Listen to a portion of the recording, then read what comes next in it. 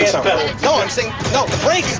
Guys, why aren't the brakes working? Because I cut the brakes! Wild card, bitches! Yeah! What? Good morning, and welcome to episode 290 of Effectively Wild, the daily podcast from Baseball Prospectus. I'm Sam Miller with Ben Lindbergh. Ben, how are you? Okay. You know, I meant to ask you when we were talking yesterday about the players with the highest winning percentage and the highest losing percentage in games that they had played.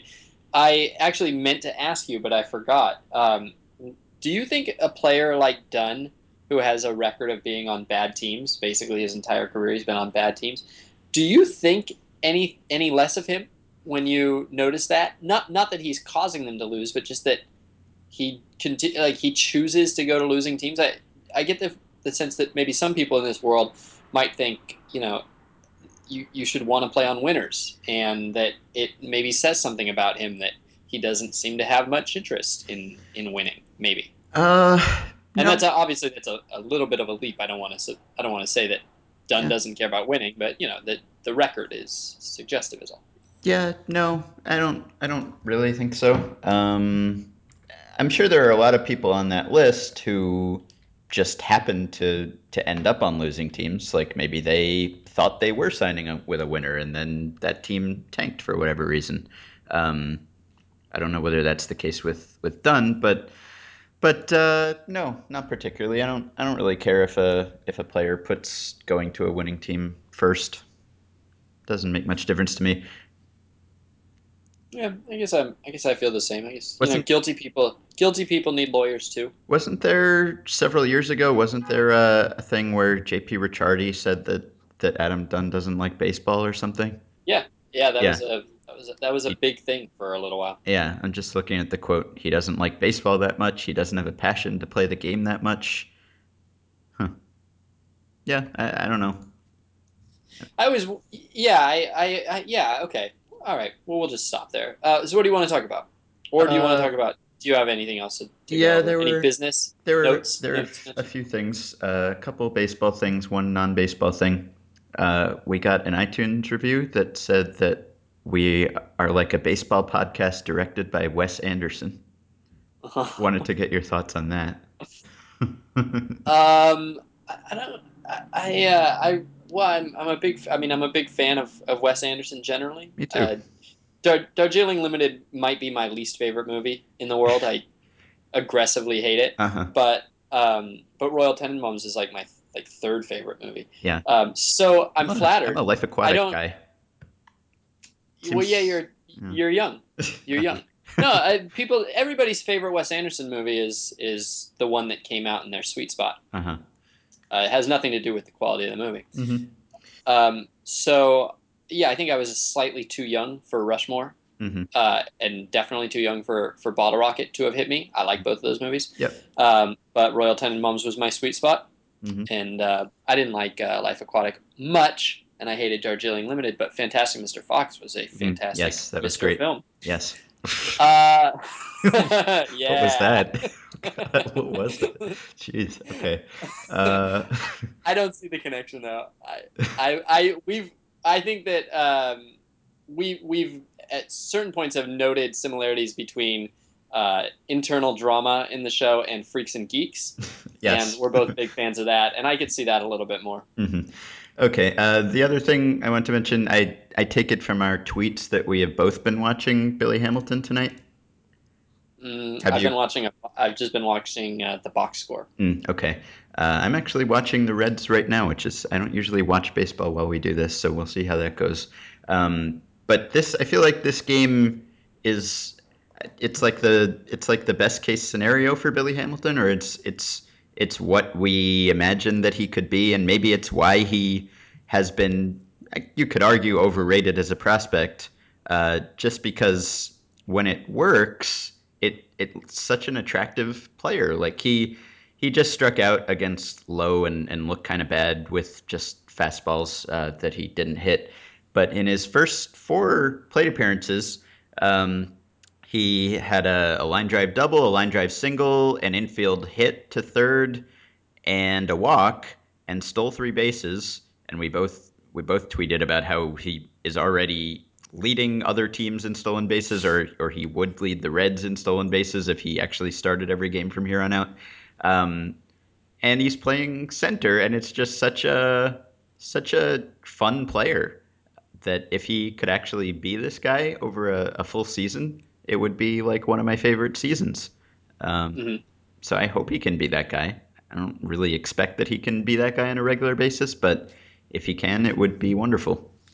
The other thing I wanted to mention is the Rangers collapse meme, which I'm hearing, by the way, I just want to throw out, I'm hearing a lot of hot seat talk on Washington, and I just would like to make sure everybody is on board with this.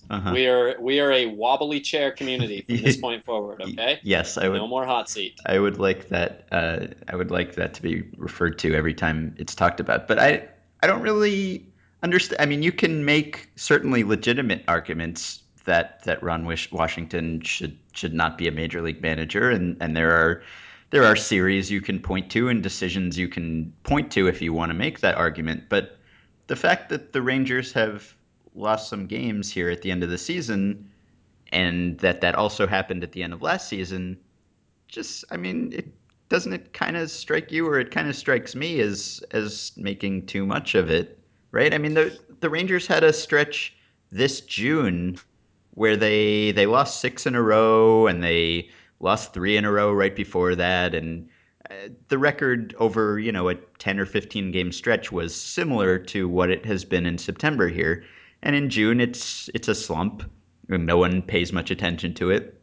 And in September, it's a collapse, and people should be fired, and it's a reflection on your I don't know, your inner strength, or whatever it is. And like, even I feel like even stat head people sort of feel this way. Like, I was listening to the Joe and Randy podcast, and they were saying how, you want Ron Washington as your manager because he's a leader of men or whatever, and he inspires players to be the best they can be and everything, and that maybe that makes up for his tactical shortcomings, but that if he is not preventing this collapse, then he's not worth employing, because that's what he's supposed to do. That's supposed to be his strength. And I don't know. I mean, it's certainly, there is more pressure on players at this point in the season, and when things are coming down to the wire, but it seems like kind of a stretch to, if it happened at a different point in the season, it would be regarded a completely different way. I think in defense of the narrative, which I don't buy, but I don't think this is a matter of. I think one of the reasons it has taken hold so quickly and has some strength is that this was a narrative for many years about the Rangers, and it was not randomly generated. The idea was that Texas is so brutally hot in the summer that players do wear down, and in particular, pitchers wear down, and in particular, pitchers having to basically go through a ballpark that is its own war of attrition, wear down. And so there was always a sense until 2010 that you didn't really have to worry about the Rangers if it was close in July, because they were going to fold because of the heat. Now, I don't suppose there's really much behind that. I imagine it was the same thing as this, a year or two that stood out in people's minds. But this is a somewhat of a franchise long narrative or something like that. Well, if there is something to that, doesn't that make this even more, I mean, of a non-issue? I mean, if there's some institutional thing that makes the Rangers lose late in the season, then it's even less a reflection of their character or their leadership or whatever. Oh yeah, if we're just talking wobbly chair issues, then yeah, it would not come down on Washington. If you're talking about what I think that what people are talking about is whether the Rangers are. I mean, it's basically a proxy for people trying to talk about who's going to win. Mm-hmm. I mean, that's what we're talking about, right? People are just giving their expertise on who's going to win this race, and it's a reason to say that the Rangers aren't going to win this race. Mm-hmm. Right, and yeah, and they were 2-8 in their last 10, I think it is, last season, and that might be just as random an assortment of wins and losses as this, but the fact that it happened both years makes it look like a trend. Anyway, my topic is basically the AL wild card, which is, we were just saying before we record that we don't tend to gravitate towards talking about actual baseball that is being played. I don't know what percentage of our topics are pennant race topics and breaking down who's going to win and who's not, but I feel like I don't know, we tend to be more attracted to either inconsequential things or like big idea things more so than the actual results from day to day. But since the AL wildcard is exciting right now, and there's not a whole lot of time left in the season, I thought we could discuss that briefly. All right, and I wanted to talk about Freddie Guzman. Okay. All right. You want to go first? Sure. I think mine's pretty quick, which is good because we had like a 40-minute banter session today. The Rays, just before August turned into September, the Rays signed Freddie Guzman. And this was not, I would be surprised if 10 people in the world noticed this. I was not one of them. No, I honestly, I'm not sure how many people in the Rays organization knew they had done it. And I'm serious. Like, it's the sort of thing where, like, I could imagine fewer than 10 Rays people in the Rays organization actually knew. It's totally inconsequential. They signed him to a minor league deal. They did not assign him to a minor league team. They sent him to their, to their compound or their complex in Florida, I guess. Mm-hmm. And they had him work out. But like, it's a nothing move. And just so that you know the background on Freddie Guzman. Freddie Guzman played in the majors. He had like I remember Freddie Guzman because he made a playoff roster with the Yankees it was right in like 2009. 2009, Yeah, 2009. he came up in September or something and was somehow on the playoff roster. Yeah, and appeared in 2 postseason games for them. Got 1 plate appearance. Went 0 for 1. And in his career, he's got 102 plate appearances. He's 33, maybe 32. He hasn't played in America since 2009. It looks like since that Yankees game against the Angels in the ALCS. ALCS? Yeah, ALCS was the last time he played in America. It looks like somehow took 2010 off. Mm-hmm. And then 2011 Mexico, 2012 Mexico, 2013 Mexico. Hasn't been particularly good, although he had a good batting average this year and stole a ton of bases. And so he's 30 again. He's 33, 32 right now. Hasn't played at any sort of level in many years. Wasn't a legit major leaguer in the first place. And the Rays randomly sign him on August 30th. So today we find out why. They move him onto the 40-man roster. They move him up to the majors. And he is going to be, it looks like, their designated pinch runner. And they may use the loophole. It seems like they probably will. Brandon Guyer was put on the 60-day DL, so it seems like they're probably poised to use the loophole to get him on the major league roster. On the postseason roster. Mm-hmm. So Guzman stole 73 bags this year in 99 games for Mexico. He is fast. He never had quite that gaudy of stolen base totals when he was in the States, but always a good base stealer. And I just wanted to point this out because to me this is one of the it makes sense, and it is simultaneously one of the strangest things in baseball going on right now. That Freddie Guzman, that basically the Rays went out and as they basically hired a runner. Mm-hmm. The day before they went out and hired a runner who has absolutely probably no chance of playing any baseball for them other than running. I would be surprised if there was any situation where he is called upon to hit Mm-hmm. or field, but he will run. And so I don't know. Just wanted to point it out. Yeah, that's strange. I was not aware of that. And we talked recently about how pinch running might be a counterproductive strategy, or at least an overused strategy.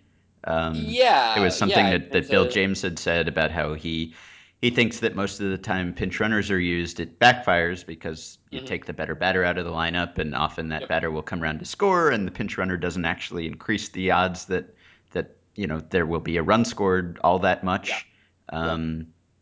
Yeah. But Uh, but the Rays but went out of their way to get that guy. Yeah, and it's interesting because I mean it is true. I think that pinch runners, if you put a guy in as a pinch runner on first, and then he scores on a double the next pitch, there's this sense like you kind of log it away as like it worked. But Hmm. usually the guy on first, if there's a double, let's say there's a double with no outs, he's going to score anyway. I mean, the Hmm. pinch runner very rarely does that extra step he gets make a difference, but sometimes it does, and that Hmm. those few times it does makes a big difference. But I mean, when we talked about this before, I talk about this a lot, but when I did the hypothetical Billy Hamilton month where he Yeah. ran every single time, and over the course of like 36 games or whatever, Billy Hamilton as a runner would have been worth like a tenth of a win, or like basically one run, I think. And whenever we talk about things in baseball, it always gets, anything innovative can be defended on the basis of, well, if they're paying $5 million for a win, Hmm. then whatever gets you a run is almost certainly going to be worth it.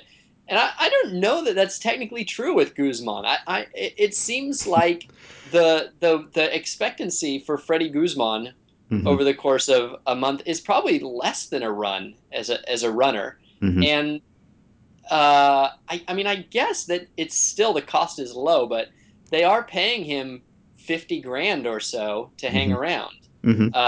And if he makes a postseason roster, which I don't know if he will, but if he does, he will come at the expense of somebody who can hold a bat. And I mean, it is at the very least, it's 500,000 is the minimum. So at the very least, he's making a tenth of a salary. So he's making 50 grand at the very least to play for them. And I'm not sure. I'm not 100% sure it's actually worth it. Yeah, I don't know. Could it just be kind of a insurance policy? Like if there's, I don't know, like if you're in the wild card game and maybe that situation arises where it's one of those rare times where a pinch runner could really be valuable. I don't know. It's a tie game or whatever, and there are Yeah, two yeah. outs, and there's a guy on base who, under no circumstances, can score from second on a single or from first on a double, and you have this guy, and maybe it could be like a Dave Roberts signature stolen base moment. Maybe it's worth carrying that guy when you don't have to worry about having a fifth starter on the roster, and you're only going to use your good bullpen guys probably. Maybe it's worth carrying him. You might not use him at all, but just on the off chance that that situation arises, and maybe he can make a difference there. It could be. Yeah. I mean, as an insurance policy, it could be. If you really are thinking that you can envision situations where that one pinch running appearance alone is worth far in excess of $50,000, Mm-hmm. then that might make sense. Now, it's expanded rosters, so it's not like you're ever going to be stuck with Jose Molina on first and nobody to run for him. Like they just brought up Tim Beckham. Tim Beckham can move. Yeah. That you're always going to be able to get a competent runner in September. But if it's a Dave Roberts situation, the thing about the Dave Roberts situation though is that that dude still gets caught stealing like a fifth of the time. Uh-huh. So it could very easily be that by putting in the pinch runner, you give yourself the ability to send him. Mm-hmm. He gets thrown out, and it backfires. I mean, that's why the run expectancy of stolen bases is somewhat low because there's times they get caught. Um, I mean, I look, the Rays have obviously done the math, and shoot, maybe for all we know, he might like scout out as being an elite defensive center fielder, Mm-hmm. and we just don't know that. I mean, he's been playing all over he's an outfielder and he's been playing center, left, and right in Mexico. But maybe wow, he played almost exclude. Actually, he didn't play center this year at all in Mexico, so presumably he's not an elite center fielder.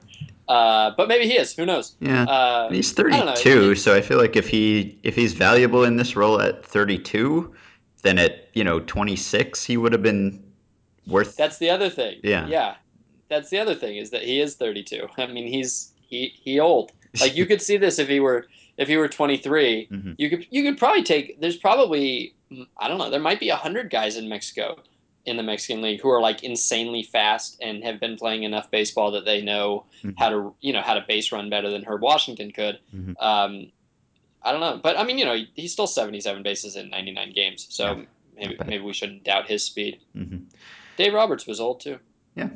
Well, okay. Interesting All right. anecdote. So wild card. The results tonight: Baltimore beat the Red Sox in extra innings.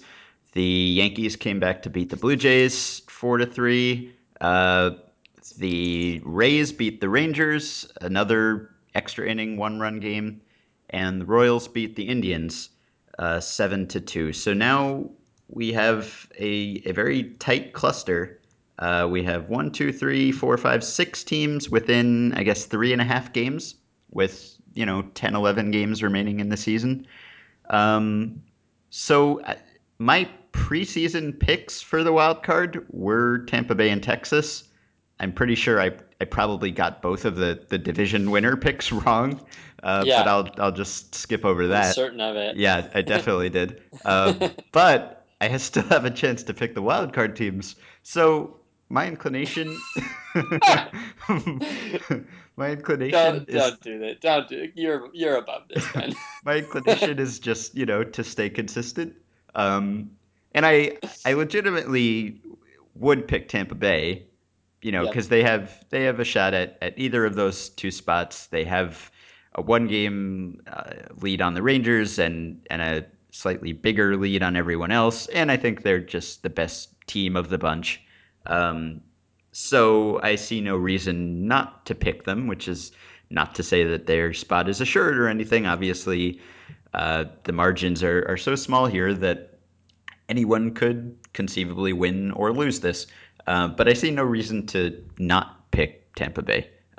So they would be one of my picks. So the question then is whether we believe in the Rangers, and we've talked about the collapse narrative and how we don't necessarily buy that, but uh, they're not a great team. Um, they have a good pitching staff. They have a good bullpen.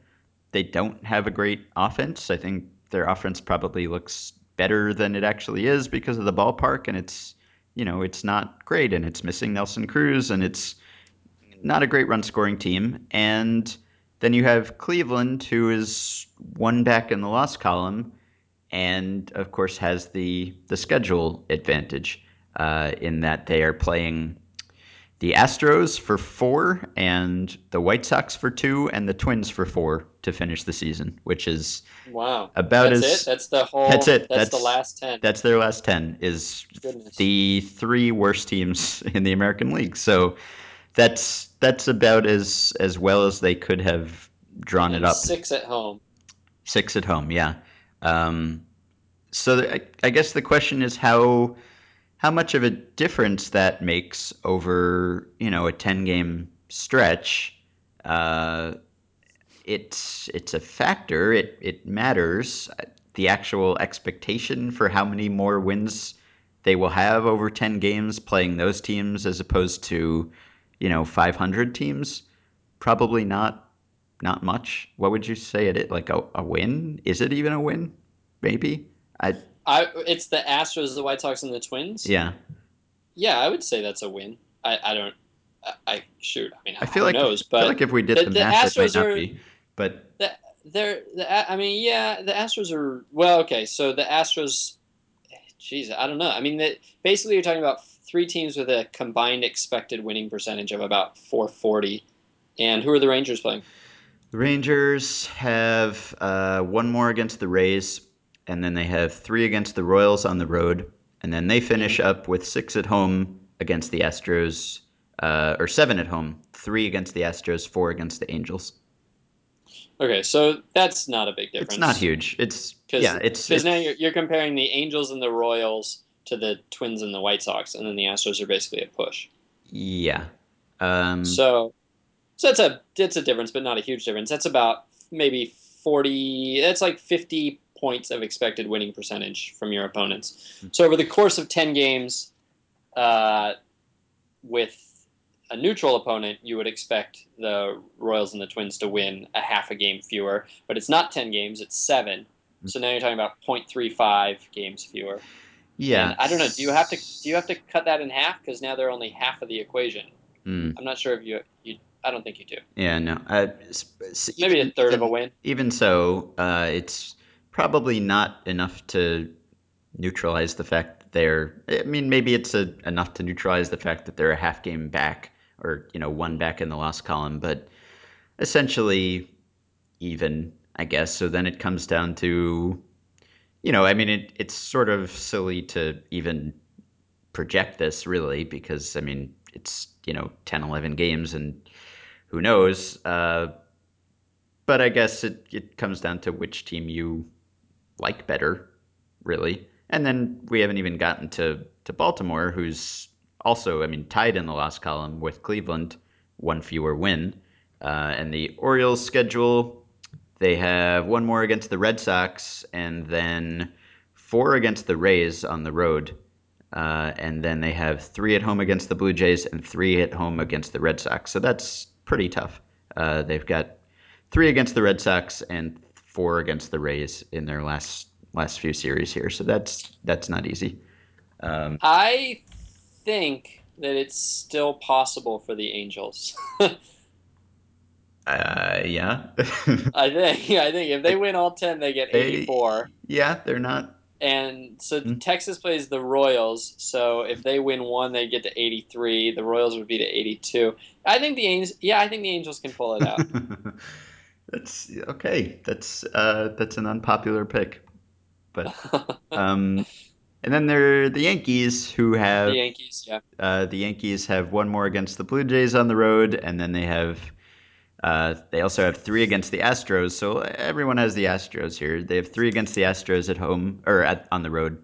They also have three against the Giants at home and three against the Rays at home. So their schedule is not as easy as the Indians, but I guess it's about the same as the Rangers and probably easier than the Orioles schedule. And maybe we're overanalyzing schedule just because it's one of the few things that we can analyze here. Mhm. But I Yes. So you're picking. I mean, we're both. I guess we're both saying the Rays. yeah, sticking with the We feel Rays. we feel pretty good about the Rays. Mhm. And then you have basically Texas, Cleveland, and the field. You have basically Texas, Cleveland, and the long shots. I mean, you can't pick. You can't really pick Kansas City or New York, or maybe Baltimore's close. Yeah, so you could pick Mhm. Baltimore. Yeah. I mean, the Yankees and Royals are uh, they have real chances, but I can't think of a reason why you would pick them. Really. Um, I mean, over 10, 11 games, a 2.5 game deficit is pretty significant, and it's not like they're the best team of the bunch that somehow underplayed expectations. The Yankees are worse than their record probably, and the Royals are probably not much better than theirs.